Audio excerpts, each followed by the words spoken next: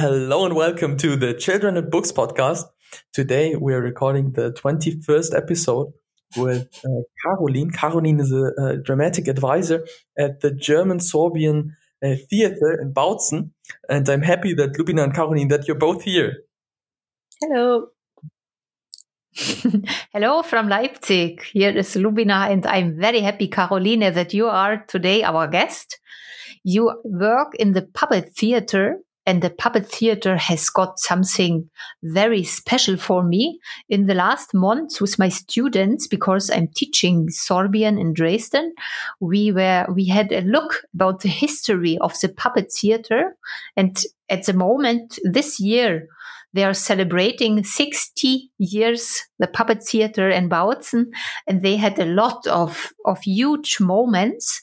And I think in a lot of years, this puppet theater was well known to other countries too. They made very special and nice things. And today we will talk what you are making today and what you will make in the future.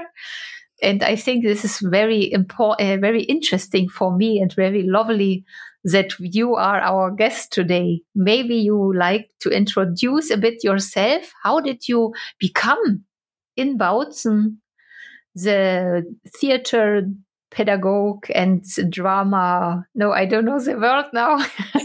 Dramatic advisor. In the puppet theater. Yeah, dramatic advisor. How did you become it? Yes. Hello. Welcome from Bautzen. I studied in Munich first, dramatic advisor, there in the Theater Academy, August Everding.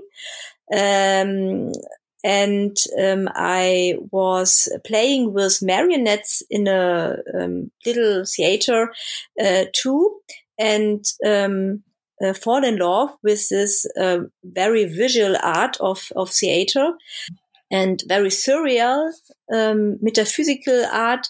And so I was very glad that I met my actually boyfriend. He is puppet player. And then he went to Bautzen as a puppet player here in the ensemble, and I come with him and become dramatic advisor in Bautzen for puppet theater. Yeah. And isn't it a great thing? Because at home, I think you are never without puppet theater. You have it at home, you have it at work, you have it everywhere around you. Yes. Here are hanging puppets from open the room up to down, and we have mobiles hanging and going around my head. We often talk about new projects for puppet theater. What can we do next? What can we do new for new things? Because in puppet theater there are so many possibilities of playing with visual moments and new possibilities of puppets for each piece in the puppet theater. You can imagine new forms of building puppets, and how can you play them, and the play between puppet player and the puppet can be used new every time. There are some formats in puppet theater where you can see the puppet player, but in some formats they are covered behind scene or and it's illusion. Puppet theater. Yes. So I think I like to say one thing. What I think which I now see when we talk a bit longer. Is for a partnership, it's so rich and meaningful when you do something which is similar. So I, with my husband, we are developing ideas for writing, for the radio or for books or for stories. Yes. And this is a very rich moment which we have together, and we really value it. And when I hear now that you do it with your partner, I think it is so important and a very strong power, which is good for a partnership too. Yes, sometimes it's sometimes, but I think it's also important in puppet theater that you can, as a puppet player, thinks about puppet theater of doing something with puppets. He's very active, and I'm, as a dramatic advisor, thinking more about themes, topics, and abstract things.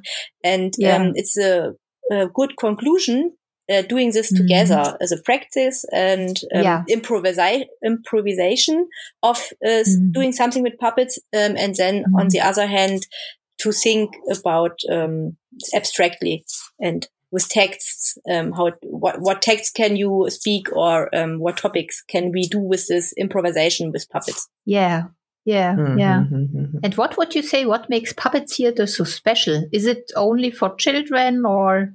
It's special that we can create in each new piece of theater a new visual world and a new visual theater with own rules. Because puppets can do movements that we can't do as a actor or a man, and so we can go in the fantasy world with this puppets who can do all what we want that they do. We can make them build them very tall or very, very little. We can make a big nose when we want it, and we can do abstract marionettes that don't make a movement we know, but if really new movement, what only can do this material. And it's very great. It's a painter art in life, and that's special.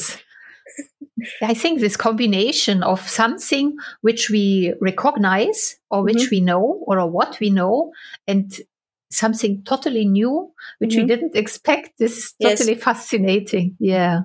And do you have puppets which you fall in love to? So you would like to go to this world and to live there?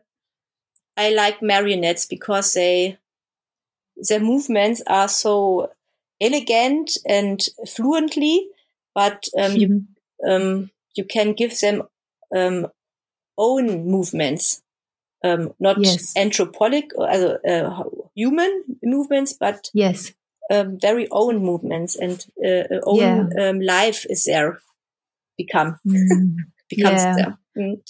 And do you sometimes have at home a puppet or a marionette which you play a bit with? I use some things lying around that aren't builded puppets, but a knife or some paper that we have this moment that the children are very loving, that something is dead, suddenly is a lively it's coming alive. It's coming alive. I think this is very special with things and playing with it. Yeah, especially when there is some problem or worry, then we can have a solution when we make some surprise with it's a puppet, and I play. I have another voice then, and I can talk to my children in another way about the problem, because I'm not the mother. I'm the figure, the puppet. Who's talking about this problem, and I love it to talk about me in the she form.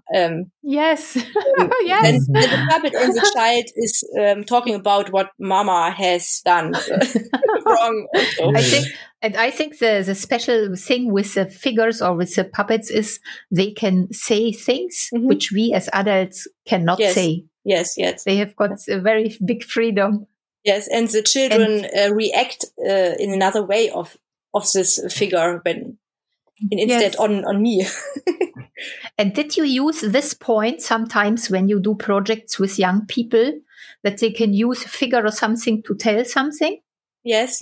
We have done projects with young people in the year of 13 years. It's a hard age for them, and they not so amused when they have to go on stage with their own bodies and talk about their feelings. And so we have done some project with Shadow Theater, and they built them their own shadow figure, shadow puppet, and with them they speak about feelings and so on. And it's more easier for them. And this is very, very clever, because then you can reach them. Mm-hmm. You found a way how they can tell something which is important for them on a way they can go with. Yes. Branko, would you like to do something like that? We actually had in school, we had like a shadow theater room. And it was like really interesting, because the teachers didn't make a lot of courses or lessons in there, but there were like 2 or 3 in my school career, let's tell it like this. And I was really amazed with it, because as Caroline said, or as you said, Lubina, people can express themselves on a different level, because if you have to stand in front of a group and have to say something, for most people this is like the biggest fear they have.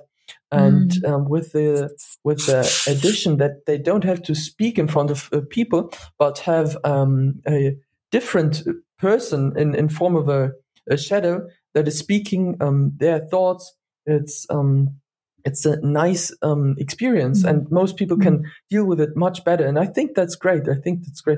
But also, I was interested in your audience, Caroline. What was your greatest moment, or what was the moment you remember? You're remembering the most in the puppet theater. What was like the nicest moment for you with the puppets?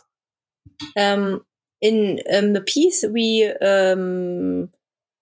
we have last year, Arche Nora. It's a piece with much music and little bit of words. There is a possibility for the kids to talk to Daza about what they seeing. And it's very special in theater that the spectators are allowed to talk about what they seeing. And it's very nice when I see that that is happening on the stage, is motivating the children to talk about that. I think this is a very great development. We talked about this on our German podcast, so I can say learn German and listen to our German podcast. We could talk about it a bit more. That means for me, it is a great development. So as the child, which is coming to look something great and big, you are not or more only allowed to sit and to look.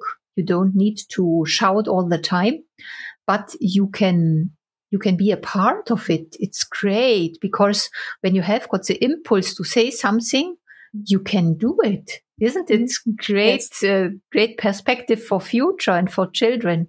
Yes. And another piece about the Bauhaus, the children or the adults too can try something out with the hands, not only to speak, but to play with material. And that's a thing what is in the Shadow Theater too, that they not only speak with through this puppet, but have built them too. It's not only with head, something work with head, but with the hands at first. And that's in the Bauhaus piece too, that they can play with their fantasy and her hands, with their hands. And that's especially in puppet theater. It's visual art and building art and theater. Yes. And I think this is a very good ending of our podcast today. I can say to all who are listening to us, try it with your children. Take your hands, play it, let the hands talk, and you will see the reaction will be just another. So thank you, Caroline. Thank you that you have been so open to talk with us about the puppet theater. And there would be so much more to say, but it is how it is. Thank you, Caroline. Thank you, Branko. Božimie, ahoj, arrivederci.